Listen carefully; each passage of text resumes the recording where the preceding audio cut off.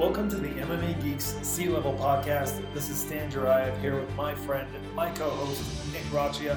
Nick, we're going to talk about UFC 241. We're going to give these folks a preview of what's to come. We're going to analyze these style matchups and give them our picks. We're going to talk about some betting advice. And we're also going to talk about last week's UFC, which is much more forgettable. I prefer not to, since it was a terrible show and you smashed me on the picks. The king is back, Nick. I had 1 week where I was able to defeat you, but I'd like to say that I'm really confident about UFC 241, but there's a lot of, this is not one of those cards where I feel extremely confident going up and down. There are a lot of pick'ems on this one for sure, Nick, and that'll make for some exciting moments. I will say though, Nick, even though you got lucky last week, Jim Miller landed that left hand. Jim Miller caught that guillotine. I mean, it was purely luck. There was almost no technique involved. He basically just kind of put his arm in a certain position, and Clay Guida was tapping. This week, Nick, it all came down to these 4 fights that we disagree on, maybe 3 fights that we disagree on, and I think I got all of them. I mean, this was a good one for me, Nick.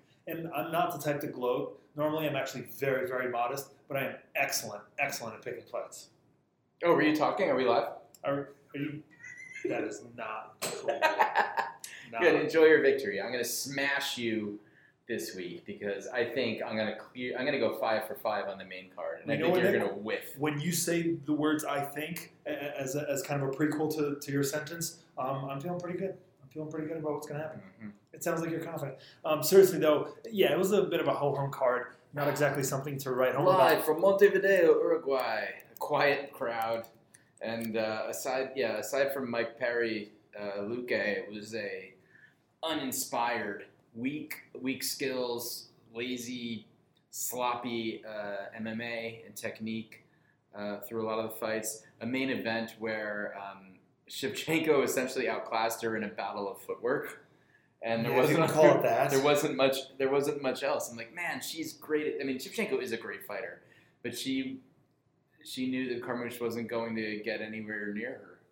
And she just kind of picked her apart a little bit, but it wasn't fun to watch. I think for Carmouche it's fascinating because the bigger fight for her, much earlier in her career against Ronda Rousey, where she made her UFC debut against the biggest female star in the sport, fully expecting to lose, and everybody expected her to. She had better moments against Ronda Rousey. Oh, she had a great moment. She had a neck crank. Yeah, well, she took her back. Got her with the rear naked choke, kind of a neck crank. Yeah, and in this one, Nick, she wasn't trying to win. She was trying to avoid getting destroyed. And Valentina Shevchenko is very capable of this. I spoke about how boring she can fight leading up to her fight against Jess Guy, and I spoke about how that could be a really boring fight, except that Jess Guy is pretty aggressive.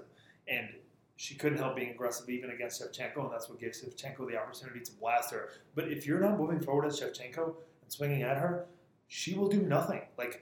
Nick, we're talking about this was a 5-round, 25-minute fight, and I think the strike tally was pretty close to 60 to 30. Oh. That is not acceptable, dude. That is not high-level shit. I think I was, when I was thinking about Carmouche in this fight, I didn't think that she'd win, but I thought she'd be more aggressive. I also feel like she cut a much more imposing figure at 135.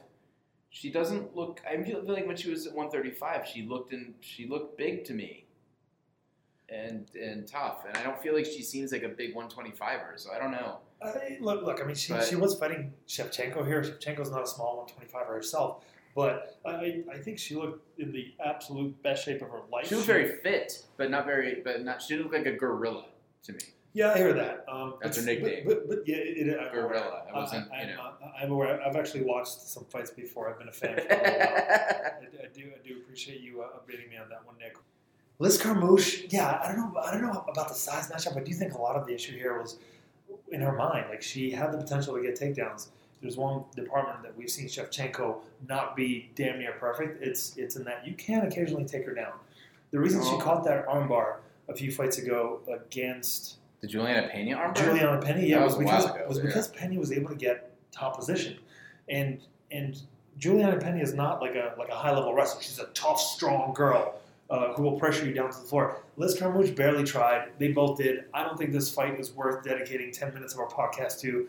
I would love it if I didn't watch the whole thing. I'll be honest with you. I don't blame you. I cut off. I was like, this is miserable. I'm pretty sure I was dozing in and out. It was 2 a.m. by the time I was up to this fight since I was watching on a bit of a delay. But, man, I was probably dozing off, man. Valentina Shevchenko has done this many a times. She had a kind of a somewhat of a similar fight with the best of all time, Amanda Nunes, and there weren't.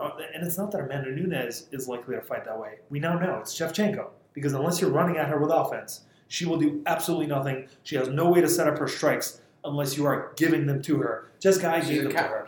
That's called counterfighting. I understand, but you know what? I'm a counter fighter. I can put pressure on too. I can set traps, and I can make you make a mistake, which would open up opportunities for me to hit you. I know I'm not fighting a top 10 opponent here. I get that. But she's the very best by far in this division, Nick. There's not a close second. Yep. She's fighting as if Liz Carmouche was the most dangerous opponent she's ever had. She said after the fight in the post-fight interview that she had to be really careful because Liz Carmouche was this and that. Liz Carmouche doesn't finish opponents. She doesn't hurt people.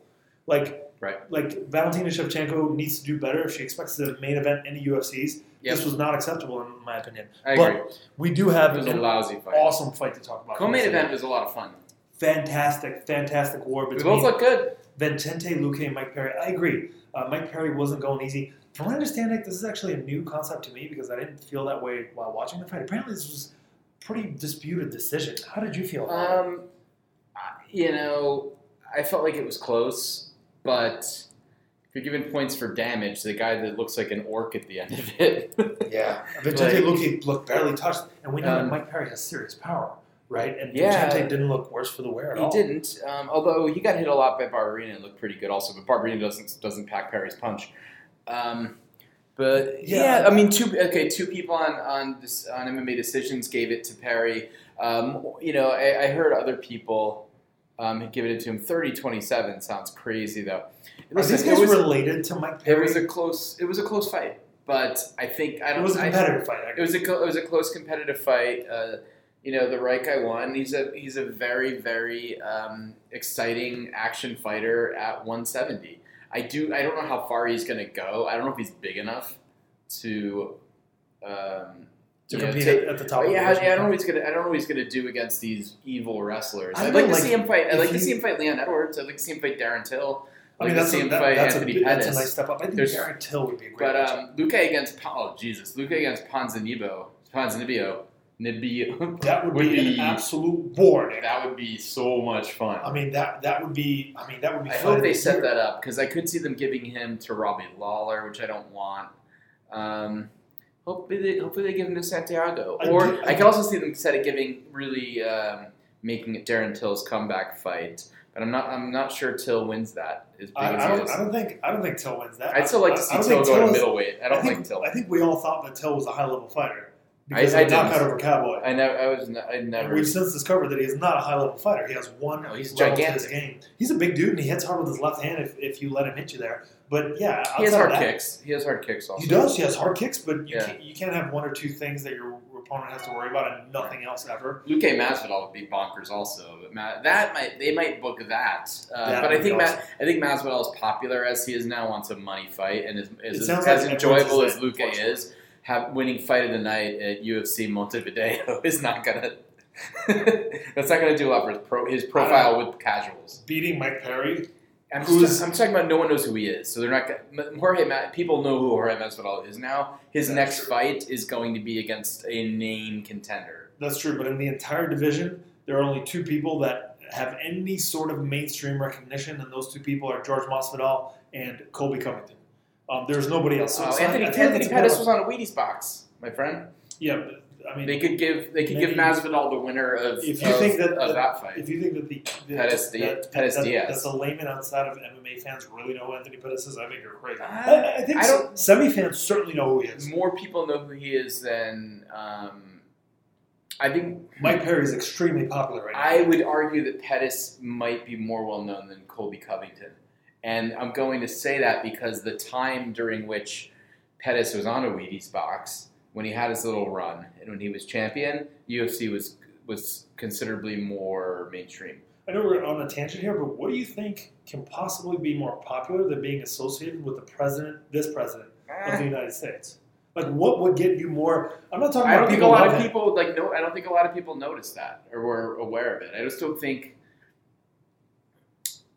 It's not like there's a lot of highlights from the Waller fight that were going around as gifts. No, there certainly aren't. There aren't gifts of Colby Covington. Just like with Floyd Mayweather, who never got a knockout and barely ever had an exciting fight, it was his mouth.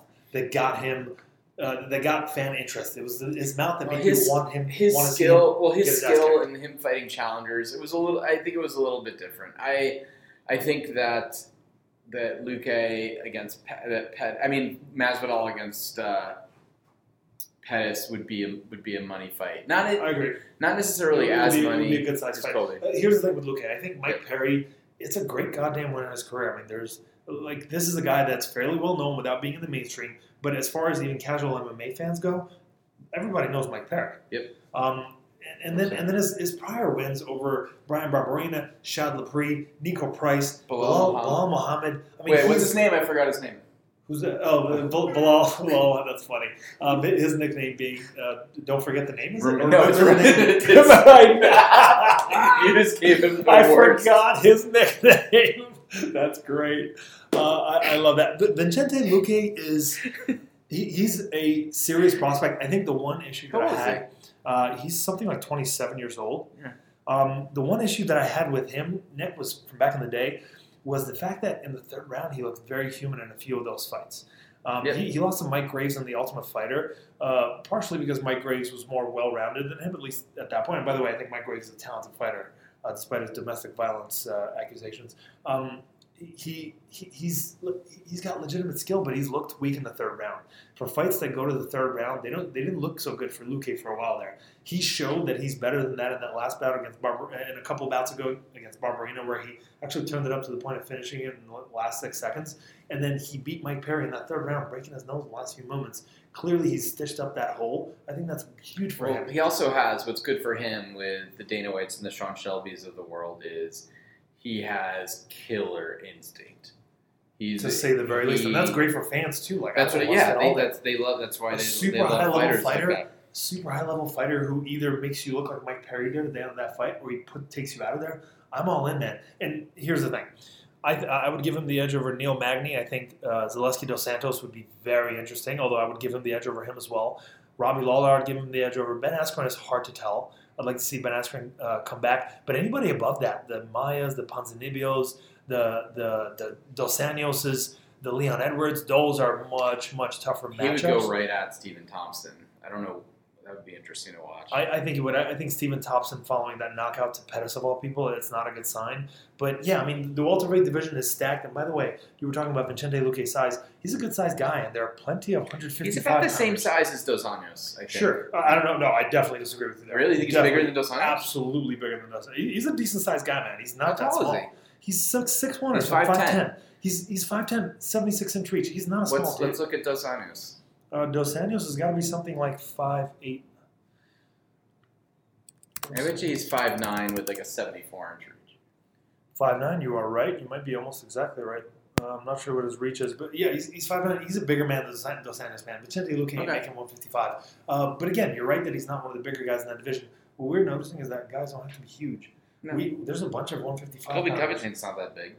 Yeah, he's not a very big welterweight. There are a bunch of guys at 155, at 170 who Woodley's short. At the very several guys that are fairly small in that division who are doing really well. I think we're learning that the weight cutting thing doesn't have as many advantages as we once thought. So just I think a few more bouts to quickly cover up the bout.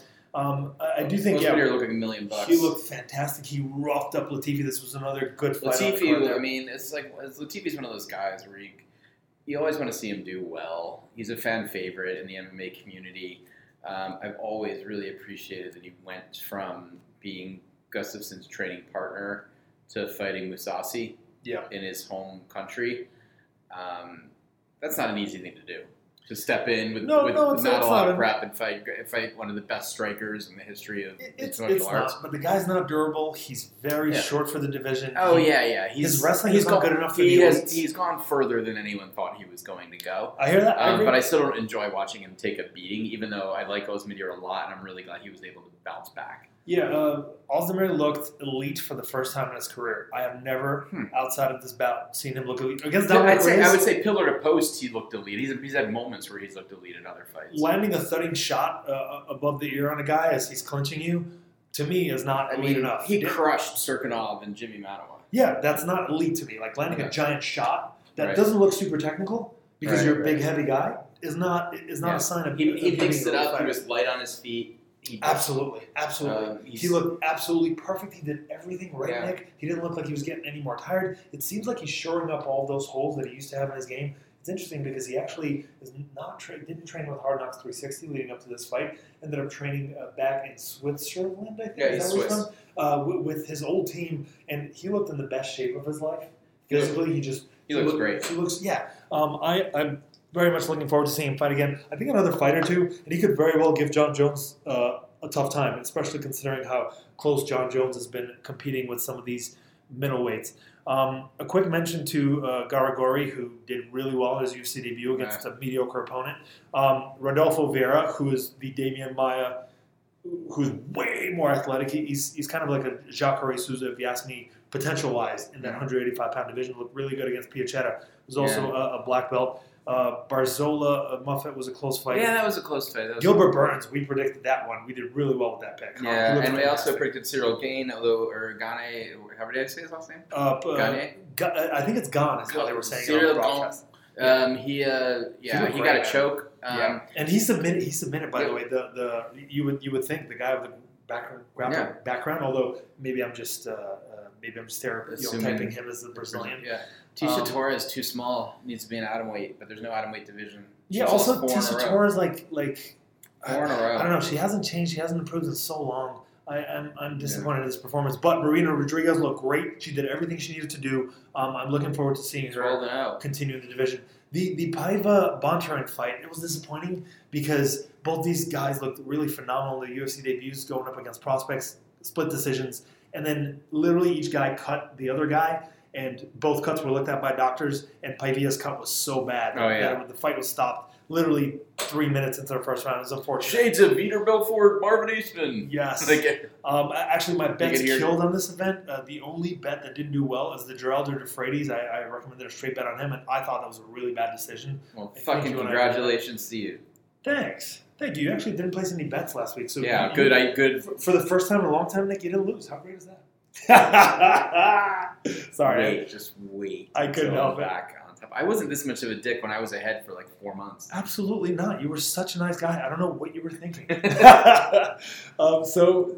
have a great card to discuss. We're going to take a short break and come back. We're going to talk about UFC 241. Daniel Cormier going up against Stipe Miocic for the second time. Nate Diaz, Anthony Pettis, Yoel Romero, Paulo Costa. Need I say more? Yeah, Bracha versus Jurayev. Are we doing this, Nick? We're in the same weight class. Do we like arm wrestling? Do you want to do like a takedown contest, an ankle pick, maybe chess? How about it, Nick? A board game? Operation? All right. I've got steady hands, actually. Oh, shit. This could work out well. I'm into it, Nick. I'm into it. We're going to take a break, come right back, talk about UFC 241 and all of the gold throughout that goddamn card. We'll be back.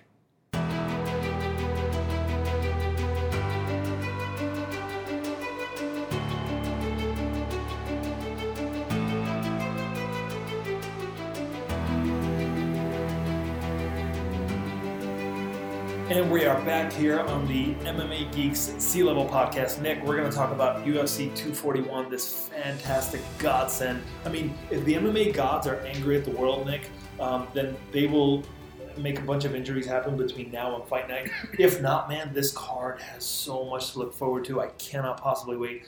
I'd pay $60 for the prelims and then $60 again for the main card. And I'm going to share a little secret with you, Nick. I don't pay for a whole lot of pay-per-views. I do because I'm ethical. Yeah, I'm not. I'm a good human being. Not only these guys are fighting for their lives, and I want to make sure they get their cut. But hey, I think integrity is for losers. Is that? You've got full heel turn. Is that awful. I'm gonna have to. All right. I'm trying to do an ever so slightly more likable Kobe. Well, I don't know about the ever so. It's a little bit like if you're more likable. I don't know. My friend, if that is the best you can do, I can take it. Oof.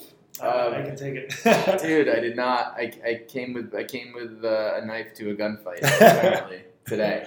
But maybe I'll find my nasty. It'll get back. I'm looking forward to seeing more. So from Anaheim, UFC 241, Cormier versus Miocic.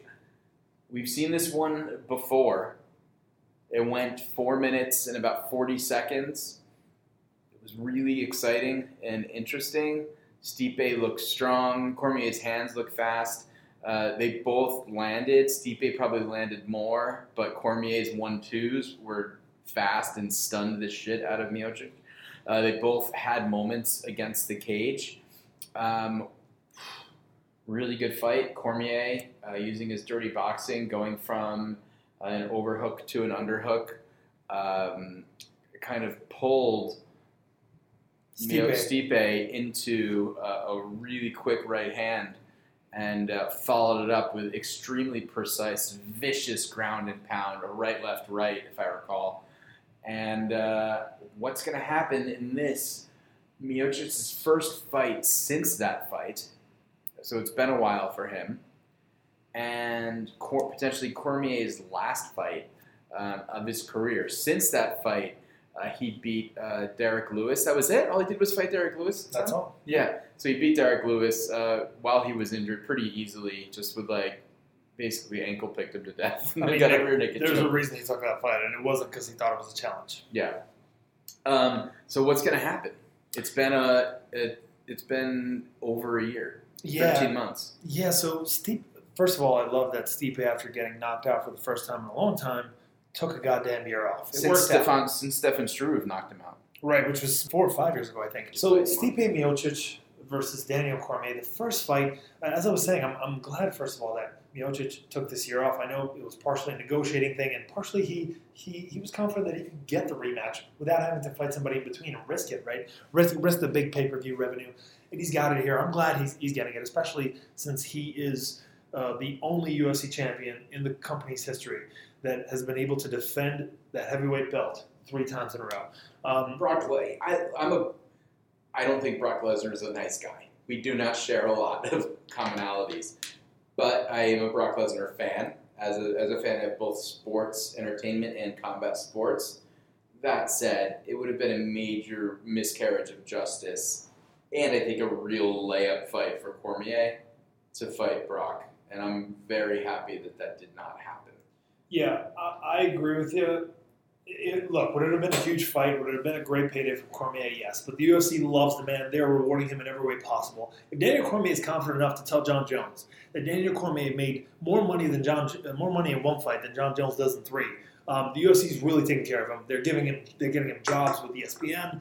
Dana White loves this guy. And it's because Daniel Cormier knows how to build those relationships. Yeah, he's great. He's great at promoting fights. He's okay at promoting fights. He's not exactly a star. He doesn't exactly bring the numbers in, if we're going to be honest. But he's a super likable guy. He's a smart guy. He's affable. He's everything you would want in a champion. He's a great analyst. He's a great analyst. Besides, maybe he doesn't look awesome getting off the bus, because on paper he's a kind of a short, stocky guy. But man, for heavyweights, I think that's always been true. But even at light heavyweight, he looked short and stocky. Yeah. But yeah, I mean, right. DC again, he's going to come down. He's going to go down as a legend in the sport. No doubt, he's going to get a first ballot UFC Hall of Fame spot. I actually think this might be his retirement fight, Nick. Although I will say the UFC throwing a bunch of money at him per fight, I'm sure on the front end especially, I'm sure that'll go a long way in persuading him to take another fight or two, especially if it's against guys closer to Derek Lewis than a Stipe and John Jones. DC looked good with his pressure. It seemed like it was fairly back and forth, and it seemed like both guys were landing in that first bout. And we don't have a whole lot of tape to watch on Miocic after. But what we did see is that DC has a little bit more speed. I'm having a really hard time with this pick, to be honest with you. When they fought a year ago, I picked Stipe, and I felt good about it. I felt like DC has been hurt a bunch of times in his bouts, even though he's only been knocked out that one time against John Jones. He's been hurt a bunch of times in his fights, and I felt like Stipe's power should be enough. It did seem like DC was rolling with the punches well enough in their first bout, so that definitely takes some of that concern away. However, Stipe did look like he had the strength advantage in the clinch against the cage. But then again, in this clinch is exactly where DC, as you alluded to, was able to pull Stipe right into his Dan Henderson-like right hand. DC's not known for getting knockouts at light heavyweight, but he seems to have serious power if he weighs about 250, 260 pounds. I'm going to say DC here is probably going to be by decision unless Stipe's chin is ruined. I'm going to give the edge to DC, knowing that it could easily go the other way. It could easily go toward the guy with the 6-inch height advantage and the 8-inch reach advantage. But I will stick with DC and hope to give him a nice send-off in retirement. Although, for Stipe's sake, I hope that if he does lose, it's a super close decision that could go either way. What do you think, Nick? Again, I think I won't be surprised if Stipe beats him. He's had a year to think about nothing but this, to train, to fight fires, just to work. And I just believe that as a combat sports athlete, Cormier's craftiness is, I just think he's a better chess player. And I think it unlikely that he's going to get just knocked out the way that like Fabricio Verdum did. I think he's better. I think he's better at keeping distance. I think he's better at rolling away from punches. So I think we're going to get a repeat of what happened. I think it'll probably go the distance. It could be a split decision. I wouldn't be surprised if DC catches him again in one of those exchanges. But I'm picking Daniel Cormier. On the same Not page, with tons of confidence, but I'm picking Daniel Cormier. We've got a pretty awesome match up next, Nick. We've got Anthony Pettis, former UFC lightweight champion, going up against newly minted star, and I guess newly because we've only seen him fight, once since he became a star in that first bout against Conor McGregor. Nate Diaz making a big comeback here after a couple of years off. It's been 3.5 years since that first Conor fight. 3.5. That's. Well, I think insane. It was right after my 40th birthday. He has fought twice in the last 3.5 years, Nick. Or you can say once between now and 3.5 years ago. That is insane.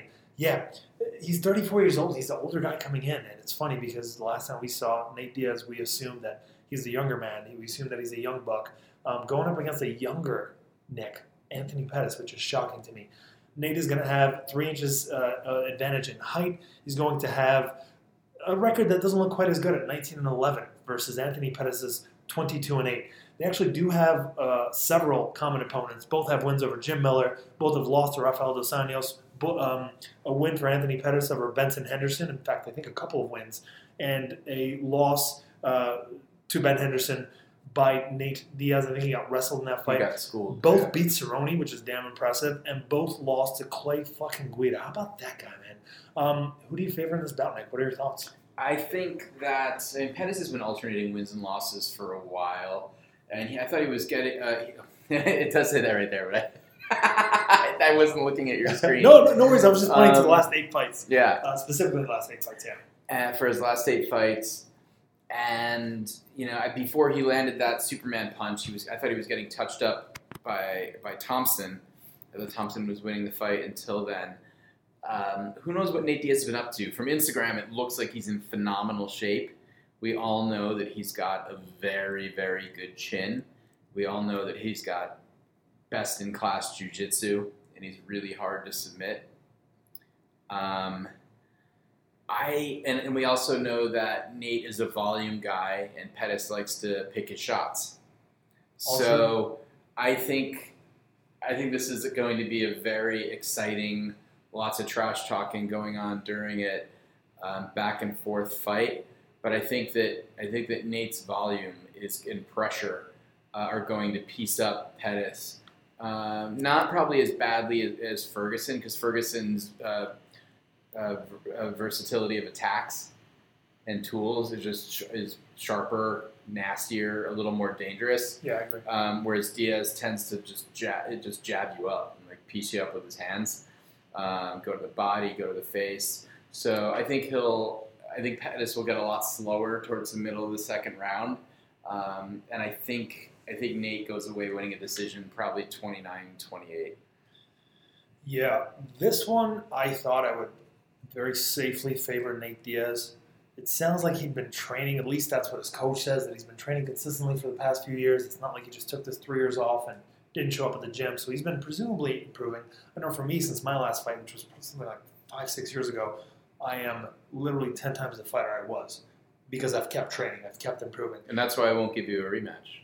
That's fair. And as a matter of fact, Nick, I'm undefeated. So if you're going to talk about us having fun. So Nate Diaz, his pressure is what I expect to be trouble against Pettis, right? Pettis doesn't handle pressure very well. But Nate doesn't really start pressuring until kind of the early part of that second round. I don't know if you remember his matchup against Conor McGregor. Granted, that was a 5-round fight. They were both, paced 2 himself. 5-rounders. Yeah, the first bout against Conor, all he threw was his jab and the occasional open-handed slap hook. He refused to put any real power, any real explosion behind anything because he wanted to pace himself, because he wanted to build. That was a late notice fight too. That is true, but in the second fight, it wasn't different. In fact, No, the second fight, he got knocked down 3 times in the first 2 rounds, Nick. And it was by Conor McGregor's right hand. Now, do you know what's been fascinating about Anthony Pettis? He's been getting a bunch of head kick knockouts, a bunch of body kick knockouts over the years. He's recently been hurting guys with his hands. Tony Ferguson, he hurt him badly with a right hand. And Nick, it was the same right hand, granted a slightly different technique, but it was the same right hand that floored Stephen Thompson in his last bout. Stephen Thompson, who, let's face it, looked pretty unbeatable even against the former champion Woodley. They had extremely close competitive fights. He's not a guy that loses to a lot of folks. And Anthony Pettis was able to knock him out with that right hand. I think there's something to that, the fact that Nate Diaz was knocked down a bunch of times by right hands and the fact that Pettis is coming into his own with it. I think there's another factor here. The fact that Pettis is an excellent kicker, and he has tricky setups for his kicks.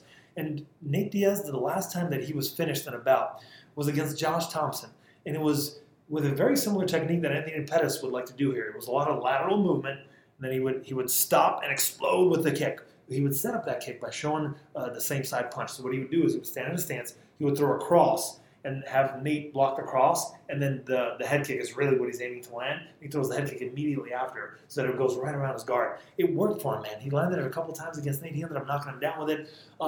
So I definitely have a lot more trepidation than you do in my pick of Nate Diaz, but I'm still going to pick Nate Diaz. I can totally see this being a split decision. In fact, I'm willing to bet that it's going to be a super close decision.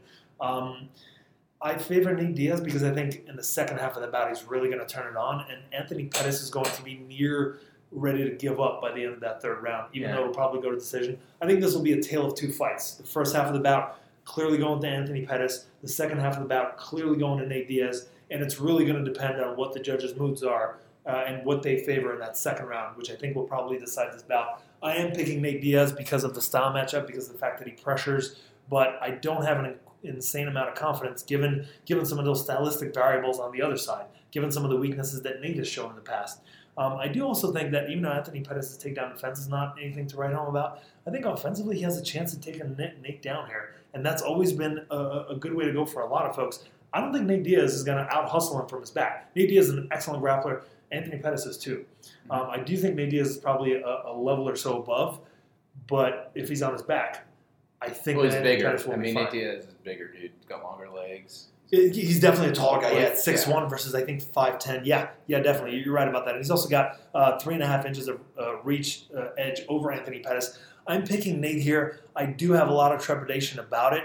I would love to see some recent footage of him, but the guy hasn't fought in fucking 3 years, Nick. He could be triple the fighter he used to be, or he could be a less durable version. I've seen some interviews with him, and I'll be honest with you, he looks older. A little bit of a double chin happening. How good a shape is he in? You're saying he's in good shape from his Instagram, which definitely makes me feel better about the pick. I'm going with Nate. I'm not uber confident. But Nick, let's face it doesn't take a whole lot of confidence on my side to do well in these things. Next up, I'm just going to let that one roll. All right, fair enough. Next up, Nick, we've got Yoel Romero versus Paulo Costa. Yeah, that was mine to set up. Next, we've got Yoel Romero. I was supposed to set that one up, and then you do your picks. I kept pointing to it. I was showing you pictures of Nate Diaz being ripped, running marathons. I do appreciate the occasional picture of a scantily clad triathlon athlete, but we are literally in the middle of a podcast. Yeah, you look. I know I'm an asshole. I can't help it. There's something in the water today, man. So, Yoel Romero against Paulo Costa. Paulo Costa, who fought a very competitive fight with Uriah Hall, if I remember correctly. Uriah Hall's jab was really going well for him in that one. This is 2 guys who were made out of complete granite. Yoel Romero, 2 of his losses are, one was in Strikeforce, right? So Rafael. I think it was actually Rafael Cavalcante. That's what I That's thought. right. He caught him in the second round. Yeah, and then when we saw him on his heels against Tim Kennedy. Tim Kennedy had him, but he had him hurt. But we've not seen him. That was 5 years ago, almost, and we have not seen him hurt anywhere near that badly. No, since then. Since then, he got hit a lot. And by the way, he didn't get knocked down in that one. He just got buzzed several times with hard, clean shots by Kennedy in the second round. Correct. Yeah. And he wasn't knocked down by Rockhold either. I'm sorry, not by Rockhold didn't touch him, but against Whitaker. Whitaker landed, some good shots, as did Chris Weidman, and so did Jacare. But this guy he's not human. And I just don't think as talented and as an athletic specimen that Paulo Costa is, I think he's going to be in a world of pain. Probably late in the second or third round because Romero likes to play with his food. But I see him landing something evil that just erases the eraser.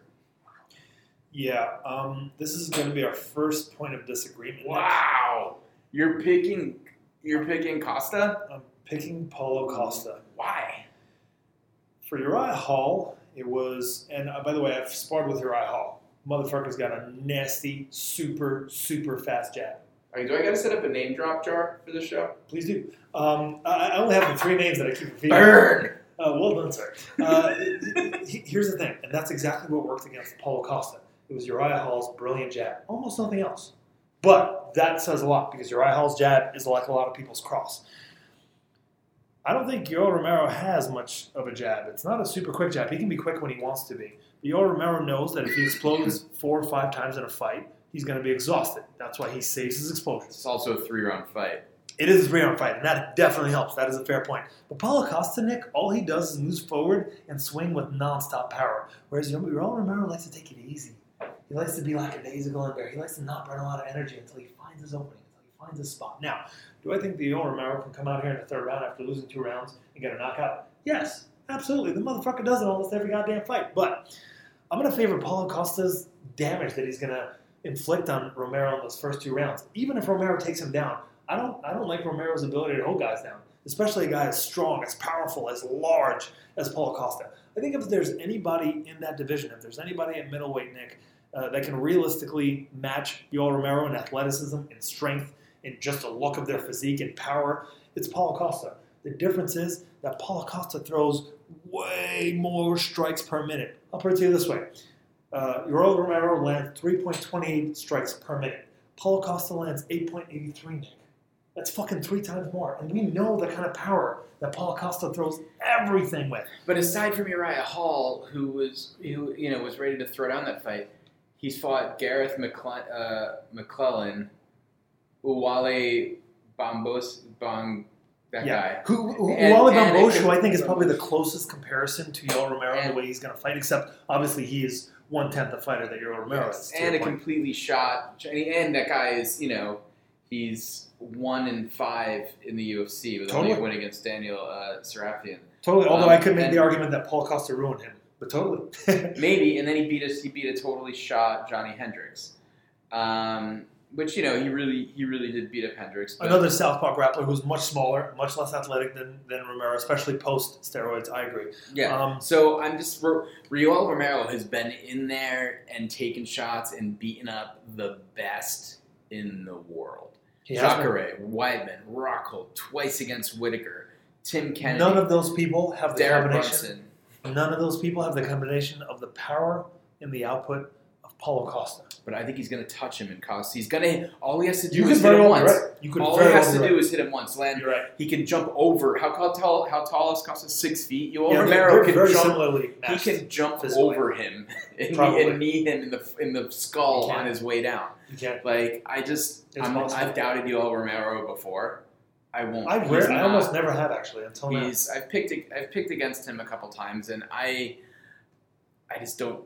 I don't think he's human. And Costa looked more human to me against Uriah Hall than Romero has really since the Tim Kennedy fight, and that was a long time ago. I don't disagree with you. And I'm picking Yoel Romero, and I'm going to be right. Even though Yoel Romero is old enough to be his father. I mean, Yoel Romero does not look like he's old enough. Man, he's almost my age. He's practically dead. Don't stop it, Nick. The man is 42 years old, but man, like neck down, he could easily be a 25-year-old. Everyone who fights him says he does not feel like a human. These are other fighters, the Weidmans, the Rockholds, being like, and Whitaker being like, he doesn't feel like everyone else. He feels like he's made of steel and concrete. I believe it. I would rather take a punch from Yoel Romero, believe it or not, than Paulo Costa.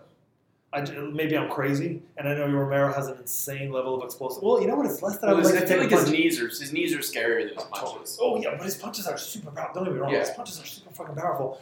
But Paulo Costa, man, it's nonstop now. Like you don't want to be in there anymore.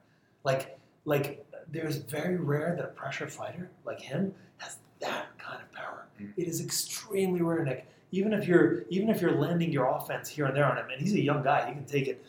Eventually, that gets to you. It gets to everybody sooner or later. He is like a Vicente Luque with slightly less technique, but with just more ferocity. This is so exciting. It really is. This is the fight that I'm looking forward to most on this card. Yeah. I'm saying a lot because this is a phenomenal card. I have no idea what's going to happen in any of these. I mean, we're picking them, and I'm picking, okay, Romero's a favorite, Diaz is an underdog, Cormier is a favorite. Anyway, so I've picked 2 of 3 underdogs so far, Nick. But those odds mean nothing to me, sir. Nothing. Let's go through the rest of this card. We got Gabriel Benitez against Sodiq Yusuff. Yeah, it's Benitez versus Yusuff is a pretty interesting matchup, and that Sodiq Yusuff has been running through his competition so far in the UFC. I'm not saying that he's finishing everyone, but he's been looking really good against absolutely every opponent. I know that a lot of folks say that the Shaman Rise fight could have gone either way. I don't think it could have. I think it was competitive. I thought it was clearly Sodiq Yusuff's fight. He had that quick win over Mkhitaryan. Before that, Mike Davis, he roughed up on Dana White's Contender Series, and that was kind of his segue into the UFC. I think he's something special. I think he's championship material. And I think Team Lloyd Irvin is not my favorite team in the world, more for ethical reasons than for their training regimen and that sort of thing. I think he's really something special.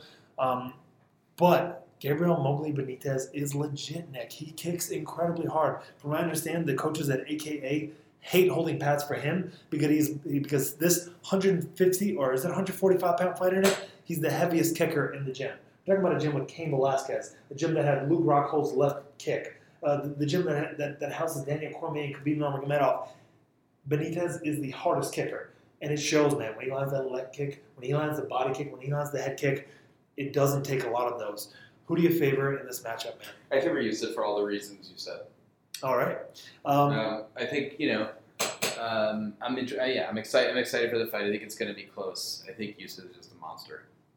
Yeah. Sodiq Yusuff coming into this one with a 9-1 record. Gabriel Benitez 21-6. Nothing to scoff at on either side. I'm on the same page as you, man. I'm a big believer in Yusuff. He's one of my guys. I'm expecting big things from the 26-year-old. They're actually pretty evenly matched size-wise. I do wonder how the Southpaw versus Orthodox matchup will play out, especially with Benitez's left kick, him being the Southpaw, being the left-handed fighter.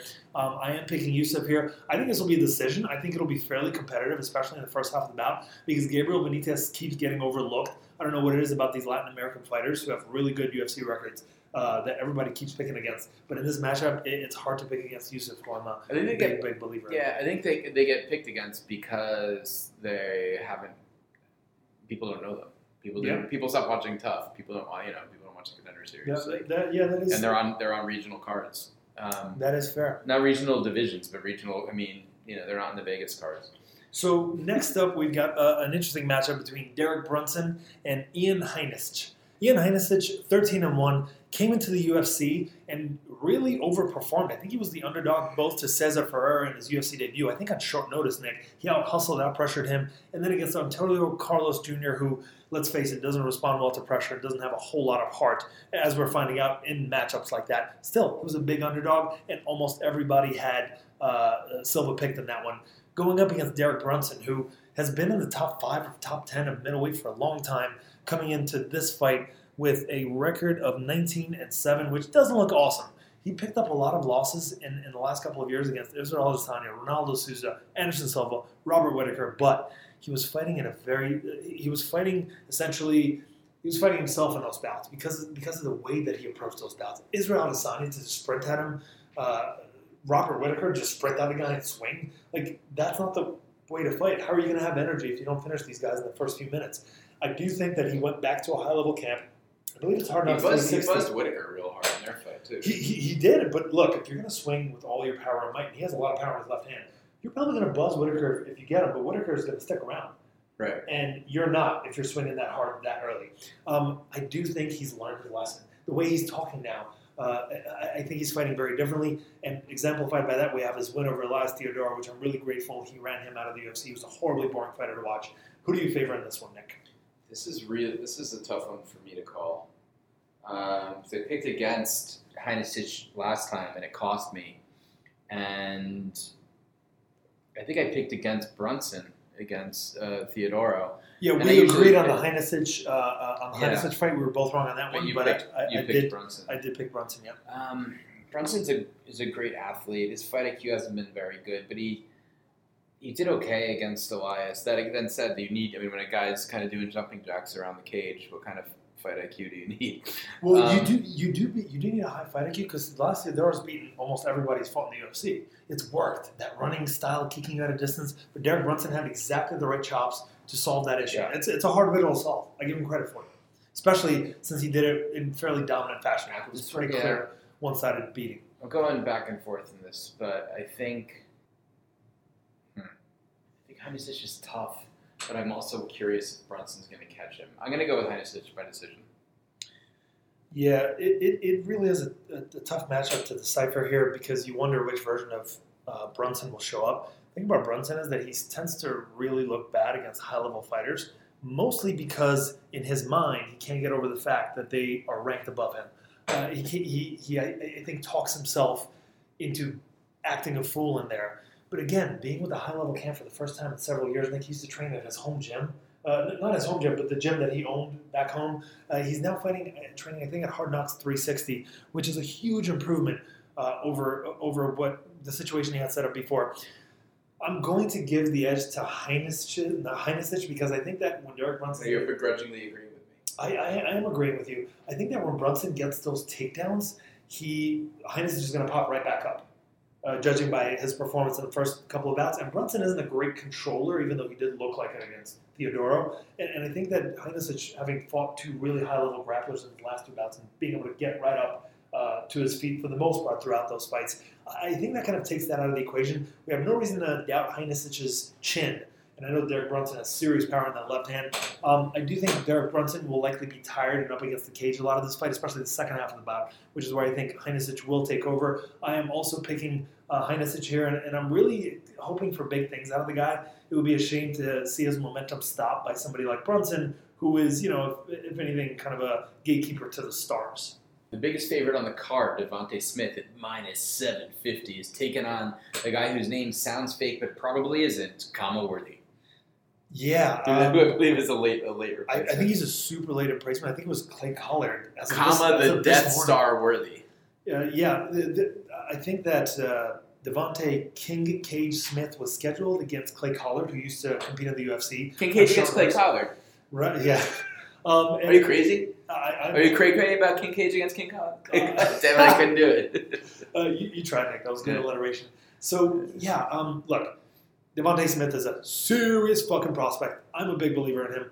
I'll be honest with you, I just discovered that Cormier Woodley came into this matchup. He's a huge underdog here at, I think, plus 450. I'm certainly going to pick Devontae Smith with ease. I haven't seen much tape on Karma Worthy, but judging by his record, he has a couple of knockout losses a few years back, even though he's on a streak now. Yeah. First round knockout losses, and Devontae Smith is exactly that kind of guy. He's got serious power. He's incredibly athletic. He trains with monsters. He trains at a great... with Anthony Smith, Eric Anders, and Ian Heinesic. That's right. He trains at Factory X, which is an elite gym, in my opinion, a gym that doesn't get nearly enough credit. On top of the fact that he's super technical, he has extreme power in his right hand. I expect him to take care of Karma Worthy here. But having said that, Karma Worthy's on a bit of a streak. He might be worth a $5 bet at minus 450. You'll win like $25 out of it. Why the hell not? Yeah. That's Mark Montoya's gym. Next up, Nick, we've got a fascinating matchup. A veteran versus prospect. Rafael Sunsao going up against the up-and-coming Corey Sandhagen. Nick, there's a 10-year age difference here. Corey Sandhagen with the much younger fighter with a record of 11-1. I believe he is 3-0 in the UFC, if I'm not mistaken, going up against a 27-6 Rafael Assunção. Corey Sandhagen is not only 10 years younger, Nick, not only does he have 6 inches, of a reach advantage, he is on his way up, and Assunção is kind of in that middle ground. Now, Assunção at 37, has had a great career, going all the way back to the WEC days. I mean, he was a contemporary of like the real Faber run, and I think it's both fair. Thought, I think that Sandhagen's last decision should not have gone his way. It was super close, but he still hung with Lineker, who's True. a friggin' beast. Hanging with Lineker for 3 rounds is a lot tougher than hanging with Rafael Assunção, who goes to decision a lot. Tougher, yes. Tougher riddle to solve. More dangerous. I think, definitely more dangerous. But Assunção is the much more technical, much more nuanced fighter. Yes, I still think that he's over the hump and he's officially a gatekeeper. Just by that one loss, because by the way, that was his first loss in several years. Marlon Moraes, he got guillotine choked in the first round. Yeah, he's had a lot of... After beating Moraes a couple of years back. Yes, he's had a lot of close fights. I think Sandhagen's that good. I think, who has fights with John Lineker and leaves losing great? Who leaves looking great? Very few. I can't... TJ Dillashaw is another guy, but that's elite, right? Especially with his nutrition regimen. Yeah. So I think Sandhagen's gonna take it here. Yeah. I think it'll be a decision. I don't think he's gonna sell them. Yeah, if Sandhagen's winning this fight, it's by decision. Assunção is super, super technical. He's very hard to hit.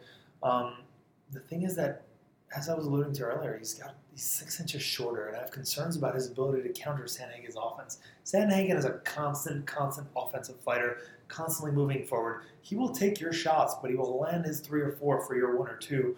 The thing with Assunção is that he's been really coming into his own with his power, especially in his right hand. He's been hurting guys, and granted, if Lineker can't hurt you, can Assunção? The thing is that Assunção can land cleaner, believe it or not, because of his technique, because his punch placement is so much better than Lineker's, who just literally wants to knock you over the head with his forearm, if that's what it takes. I'm going to pick Sandhagen, but I do have concerns about Rafael Assunção's counter ability, especially since Sandhagen is there to be countered. He's constantly moving forward, and that pressure style usually comes with a price. I really like Sandhagen. I like his size for this division. I like his attitude. I like his team, training with the Elevation Fight Team, Nick. That's about as high level as it gets. TJ Dillashaw being one of his training partners there. So I'm going with the 11-1 prospect and Corey Sandhagen. I expect that he should be fighting a big name right after this one. I mean, a big name in the division, and probably after... Probably Sterling, maybe. I would be shocked if Sterling took that fight. Yeah, Sterling is up for a title shot. I don't see him taking it, but shoot, I would enjoy that fight, especially since those guys are very tall for the division. I'm in agreement with here. I've got Corey Sandhagen by an exciting decision because there's no other way for him to fight. They might feed Faber to him. Oh, that would be great. I bet you that's what they do. That's the one. That's it, Nick. 100% agreement. Cannot argue with that for a second. Faber is the perfect matchup because I do think they're going to match Faber up with some of these young prospects. Wait till one of them beats him so he can build a name off of him. Yeah, and I don't want to do Sandhagen Jan. I think that. I would. I still think Jan, if he's not able to hurt his opponent's high level, he'll have some trouble. Let's do. We got Drakkar Klose versus Christos Giagos. Right. Interesting matchup. Drakkar Klose at 10-1 has been looking pretty decent in the UFC. I mean, I think it can be argued that he lost his last fight that he had against Bobby Green. It was a very competitive bout. Yeah. He beat Lando Venata before that and lost to David Tamer prior to that. He's a decent-sized favorite here over Christos Despartin Giagos, who I believe I picked last time over Damir Hadzovic. That was a pick-em bout, or maybe he was quite a bit of an underdog. I liked his wrestling. I was concerned about his third-round fatigue that he tends to show in every fight because he's so explosive. I'm going to pick the underdog here, Nick. I'm picking the 17-7 Christos Giagos over the 10-1 Drakkar Klose. I think Drakkar Klose's offense is going to be less notable to the judges, even though he's solid and he's going to have cardio for days in that third round. He's going to clearly win that third round. So all he needs is the first or second round Drakkar Klose does in order to win the bout. But I just feel like Giagos has a chance of getting a few takedowns early on. I think that when he does throw his hands, he explodes in. Even if he misses, he can score points with the judges. And again, I know that he's probably going to be exhausted in that third round. From what I understand, his last fight in which he dominated Hadzovic throughout the bout. From what I understand, that was his first 2-month training camp in his entire career. Interesting. So he trains with Black House, which isn't exactly a very well-known team. I don't even know who their coaches or his training partners are. Although, you know what? Brian Ortega, Leon Machida, Shaman Rice ain't bad, man.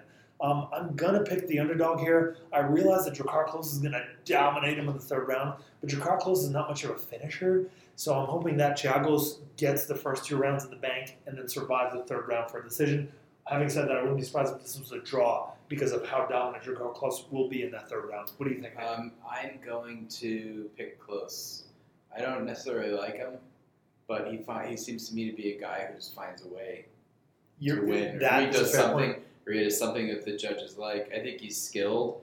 I think he plays with fire a little too much. His conditioning is top notch. Yeah, it doesn't seem like he listens to his coaches in the cage.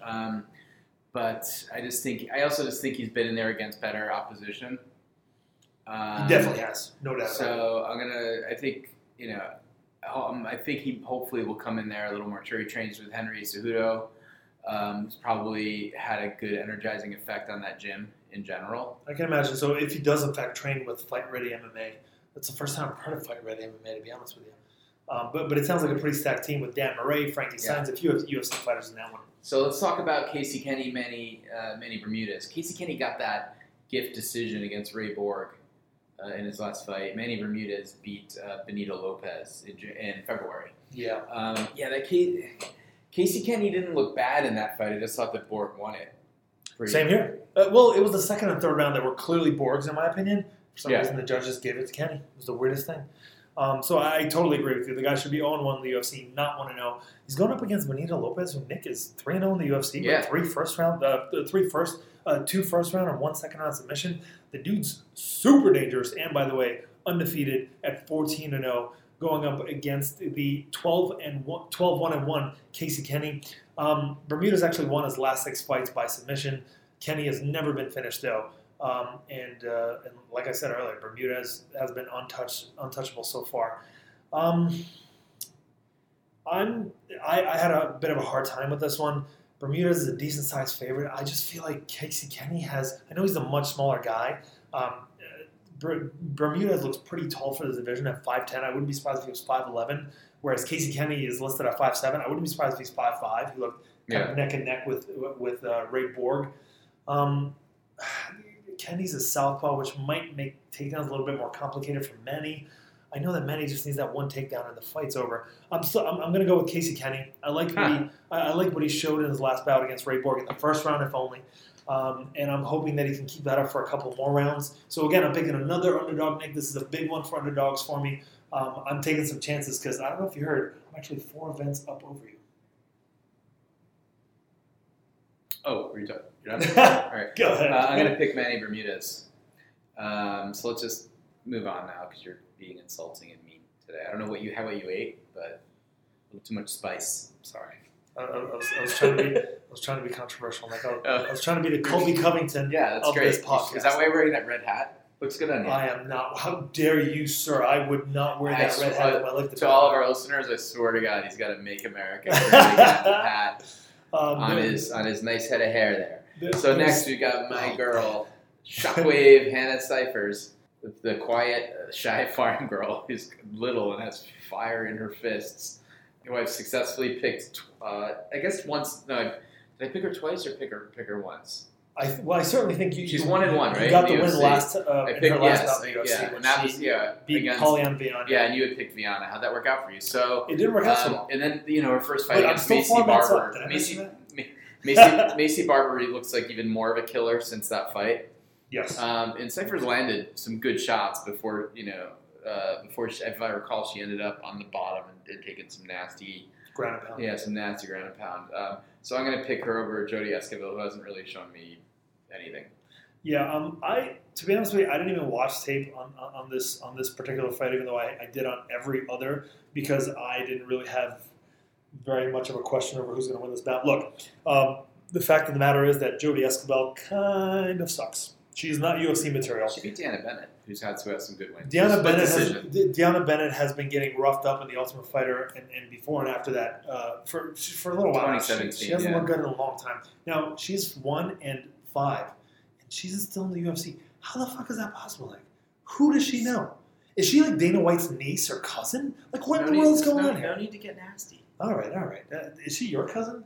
Yes. Fair enough. So yeah, I'm comfortably picking Hannah Cifers here. Hannah Cifers. How tall Cifers? Sorry to interrupt you. Basketball's 5'1". Cifers is 5'2". Yeah, they're right about the same range. At 115, that's not far off of average. This is a battle of the wee lasses. It is a battle of the wee lasses, but Hannah Cifers actually has some skill. She's got some size. I mean, she's a little, but she's pretty ripped. Yeah, she's got some muscle on her for sure. She's 1-1 in the UFC. The loss is against a pretty serious prospect in Macy Barber. The win is against who we thought was a prospect, who we now realize is a mediocre fighter at best, in Pauline Viana, who hasn't had a win since her first bout in the UFC. So yeah, I pick Hannah Cifers. I'm doing it with confidence. Jodie Escobar is not a very good fighter, and she probably is a great kind of person to keep on the roster as a comeback fight for girls like maybe Karolina Kowalkiewicz. But big time, who has already beaten her. But yeah, not much of a question in this matchup for me. Like I said, I didn't watch tape on it because I remember Jodie Escobar sucking, having really short arms. It's not that, you know what? It's not for lack of trying. She just has really short arms and she has a lot of trouble landing on normal sized girls. I mean, you make her arms look like they're little shark fins. Like she really has very, very short arms. Her reach is really her biggest, I think, downfall for MMA because she does really try to win. She just can't quite reach her opponents. Her reach is listed at 64 inches, which, by the way, apparently longer than Hannah Shockwave Cifers. I'd be surprised if that's the case. I would like to see the matchup play out, but yeah, I favor Cifers here because she is alive. Next up, we've got what promises to probably be an exciting matchup: Brandon Davis versus Kyung Ho Kang. Kyung Ho Kang is actually coming off of a win over Teruto Ishihara, a loss to Ricardo Ramos before that. Split decision. True, and a couple of UFC wins before that. He's actually got quite a UFC career at this point. He doesn't have a record that looks particularly spectacular, Nick. He is listed at 15-8, but he's going up against Brandon Davis, who's 10-5. Brandon Davis made his name in the Contender Series, coming off a win over Randy Costa, who's fairly inexperienced, having lost to Zabit Magomedsharipov and Enrique Barzola before that. These are not at all fighters that anybody should be ashamed of losing to. No, he also lost to Kyle Bochniak. He did lose to Bochniak, who can actually look good against prospects in a loss. But you're right. But Bochniak is not exactly a high-level guy. He's just a tough guy with a lot of heart. Who do you favor in this one, then? I've not had a lot of good success picking Korean fighters, but I have a feeling that that Kang's going to win this fight. I favor Kang because I actually think he's a pretty good fighter, Nick. Like, his ground game is solid, and that's really where he likes to spend a lot of the fight. But he's been really coming into his own with the striking too. Like, he has a well-rounded game, man, and I mean that in the best way possible. And that he's actually dangerous seemingly everywhere. I don't expect him to get a knockout over Brandon Davis by any means, but I can absolutely see him taking him down a few times, earning a decision. So yeah, I favor Mr. Perfect here. I like what he brings, and I expect this to be a super exciting fight. Brandon Davis does not let anybody dominate him. It doesn't let anybody get a real clear edge on him. He keeps trying, and he keeps trying to throw. He keeps trying to hurt you. So this will be an exciting fight. I wouldn't be surprised if it was a split decision, but I am favoring Mr. Perfect, Kyung Ho Kang. Next up, we've got definitely the lowest level fight on this card. Definitely a fight that could be like on a local show, and Nick, it probably would still be the first fight of the night there. We have Sabina Mazo versus Shayna Dobson. I'll be honest with you, could be an exciting bout. These are two strikers. They're fairly similar in size, both big girls for the weight division. Mazo is listed at 5'7", Dobson is 5'6". Dobson trains with Team Lloyd Irvin, which is pretty solid. And King's MMA is where Sabina Mazo calls home. Mazo is only 22 years old here going up against Shayna Dobson. Both are actually pretty interesting strikers. What are your thoughts on this one, man? I'm not sure. I've been going back and forth this one because Mazo did not look like she was ready for the big show. Not at all. And didn't get off the way that you expect a Muay Thai champion to get off. Is she really a Muay Thai champion? She's a Muay Thai fighter. Okay. But I'm assuming that she's Colombian. She's a Muay Thai fighter. She's in the UFC. I'm guessing that she's at some point she's been a champ. She's probably could be the Colombian Muay Thai champion. Fair enough. Small league, but Shayna Dobson hasn't really impressed me except for her grit. So, God, I don't. I find them both really underwhelming. So I will say this. Okay, I was thinking I was going to pick Mazo. I think I'm going to pick Dobson because she at least has looked at home in the octagon. That is all true. The thing is that Dobson hasn't fought the same level of competition as Mazo's one opponent in Marina Moroz. You don't think so? You don't think Matafari and Nico Montoya are that level? Oh, that's true. You're right. On The Ultimate Fighter, she did fight Matafari. That's a fair point. And the champion. You're right. You're right. And in her second bout, she fought. That's a fair point. She's had a super high level of competition. There's no way that she's walking into this intimidated. You're right about that. Being that Shayna Dobson, she exchanges really well. She looks good on the feet, but I feel like she doesn't really go for takedowns, and that's, I don't know, Sabina Mazo was kind of out-hustled by Marina. I'm going to go with Mazo just because of her kicks and the fact that she's significantly younger and the fact that it's going to add another fight that we disagree on, maybe give you a shot at winning this thing, Nick. I'm going to go with Mazo. This should be an entertaining fight. I agree with you, by the way. Neither of these girls have looked particularly high level thus far, although they both have exciting striking styles. I do expect this to be an exciting fight, man, despite the fact that there won't be like a high-level jiu-jitsu game displayed by any means by either of these two girls. We're going to take a break, come back, talk about my betting success in the last event. Did really well, and we're also going to talk about my betting recommendations for next week.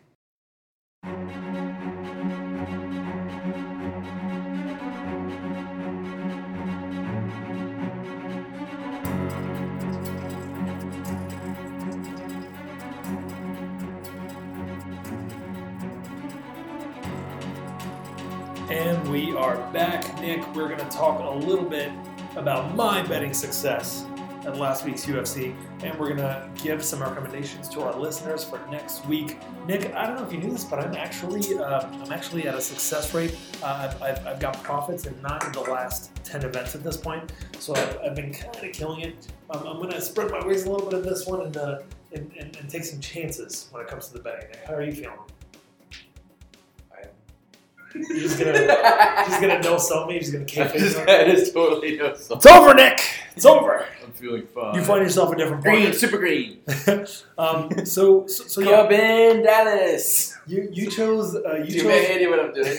No, I don't. Oh, you never saw The Fifth Element? I did. It seemed like Love a the million movie. times. Fantastic movie, but it's been years. Okay. I was probably in my teens when I saw it, Nick. Bruce Willis, Corbin Dallas character, no sells. The Chris Tucker character. I think Ruby Rose. Yes. I remember this. Not yes. Ruby Rose. She's the actress. Chris Tucker was like a super flamboyant dude. Yes, I remember that. Good times. That's a really solid film. I would watch it now. So for Ruby Rod. Anyway. So from the bets from last week, Nick, I did really fucking well. The only one that did not work out for me was my bet on Geraldo de Freitas. Almost everyone thought that he deserved the decision except for those 3 judges. I don't know how that happened, but that's the only loss I had. I recommended Vicente Luque in a parlay with Rodolfo Vieira. Combined, they gave you odds of plus 115, which is fantastic. I recommended betting $50, and that was a profit of $57.50. I recommended a parlay on Gane and Da Silva with combined odds of minus 130, which is awesome. I recommended putting $30 down on them, and you won 23 from that one. Nice couple of bets there. Ozdemir, straight at minus 140, $40, netted me $28.57 of profits. And I also recommended a bet on Luis Garagori over Bandai at minus 140. I thought that was a steal. I recommended $40, and that profited $28.57. My one loss was Geraldo de Freitas at minus 115. I recommended $30, and that was lost. We've got $138 in winnings, $30 loss for a total of $108 in profits, Nick. I'd call that a pretty good betting event considering how much I bet, considering my bets in total were under a couple $100. And we've got this week's bets to talk about. What do you recommend, Nick? I recommend you stop tooting your own horn. Nick, it's really all I have. And you know what? Tooting your own horn, Nick, when my mom's not around to compliment me, it just makes me feel better. Also, I'm pretty sure if I keep going like this, I can become president. Stranger things have happened. Definitely stranger things have happened. All right, well, congratulations on your success. What do you Well, got? I've still got to make it through the primaries. No, I meant yeah. What do you got going on for this week? So for this week, I'm a believer in DC. I recommend a straight bet on him at minus 145. $40 on that one. A straight bet on Nate Diaz. I like his pressure against Anthony Pettis, even though I do have some concerns. But at plus money, at plus 110, I'll take him. I'll put $30 on him all day. Corey Sandhagen at minus 175. I recommend a $40 bet on him over the much more experienced than Sunsao. Casey Kenny at plus 105. $40 on that motherfucker. I think he's legit, Nick. I'm a believer in Kenny, although I do see how the matchup might be tough given how dangerous his opponent is. Christos Thiago, plus 170. He came through for me last time. I'm going to rely on him to come through for me this time and win enough of those first 2 rounds to net a decision. $30 on Thiagos. I actually haven't looked at the prop bets for this one. I would seriously consider placing a bet on Thiagos by decision because he tends to win that way, and I think you'd get even better odds than plus 170. Kyung Ho Kang at minus 175. I put $50 on that guy. I like his ground game in that matchup. A value bet, I put $5 on Karma Worthy at plus 450. I mean, the guy's experienced. He's on a 6 or 7 fight winning streak, and he's going up against Devontae Smith, who is a super prospect. But again, $5, you end up winning $20, $25, and you'll end up losing $5 if you lose. It's not the worst thing. 2 parlays here. I'm going to recommend Sadiq Yusuf and Hannah Cyphers. Both of them are right around minus 270 for combined odds of minus 115. $50 on those two. Also, Kang and Sandhagen, who combined make odds of plus 147. I like that I'm getting some plus money on those 2 names, so I recommend $30 on that one as well. What do you got, Nick? I'm going to go with a parlay of Diaz and Cormier. I like it. And then...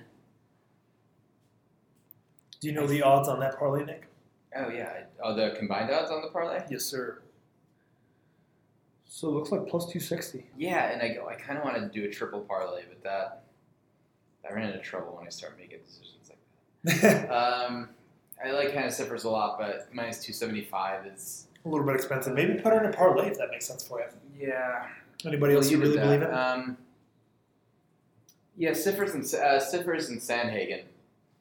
I like it. If I get crazy, what does Cyphers, Sandhagen, and Close look like? That's a minus 175, minus 200, minus 275.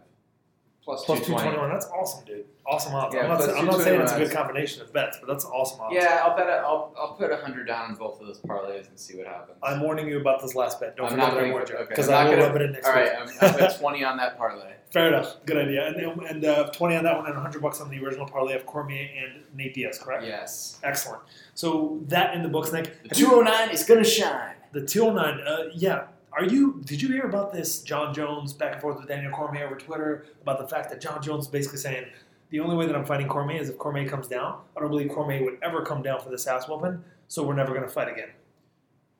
I think John Jones is right. Yeah, I think he's right. I said something very similar to it a couple of weeks ago.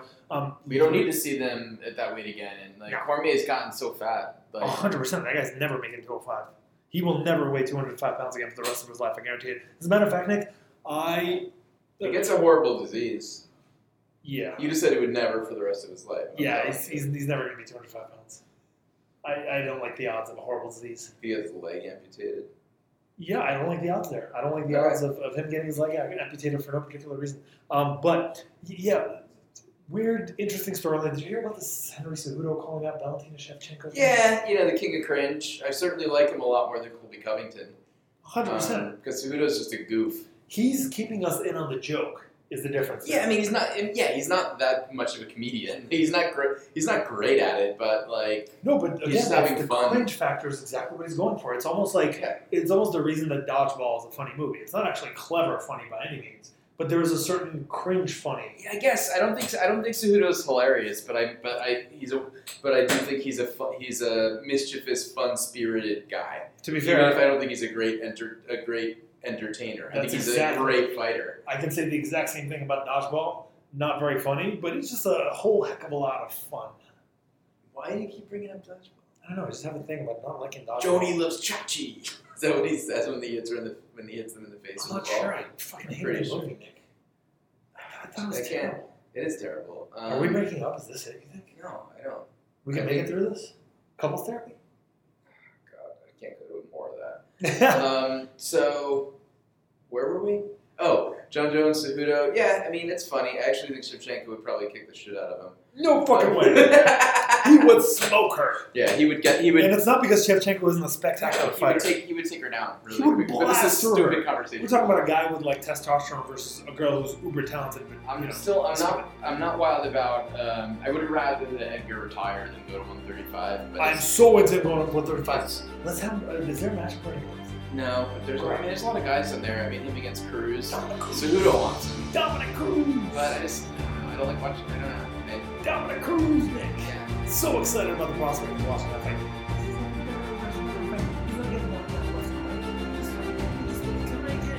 It's Frankie. I love the guy. He's my favorite fighter of all time. I just don't like watching him. Yeah, me neither. I definitely feel there. But look, we're going to see some of that.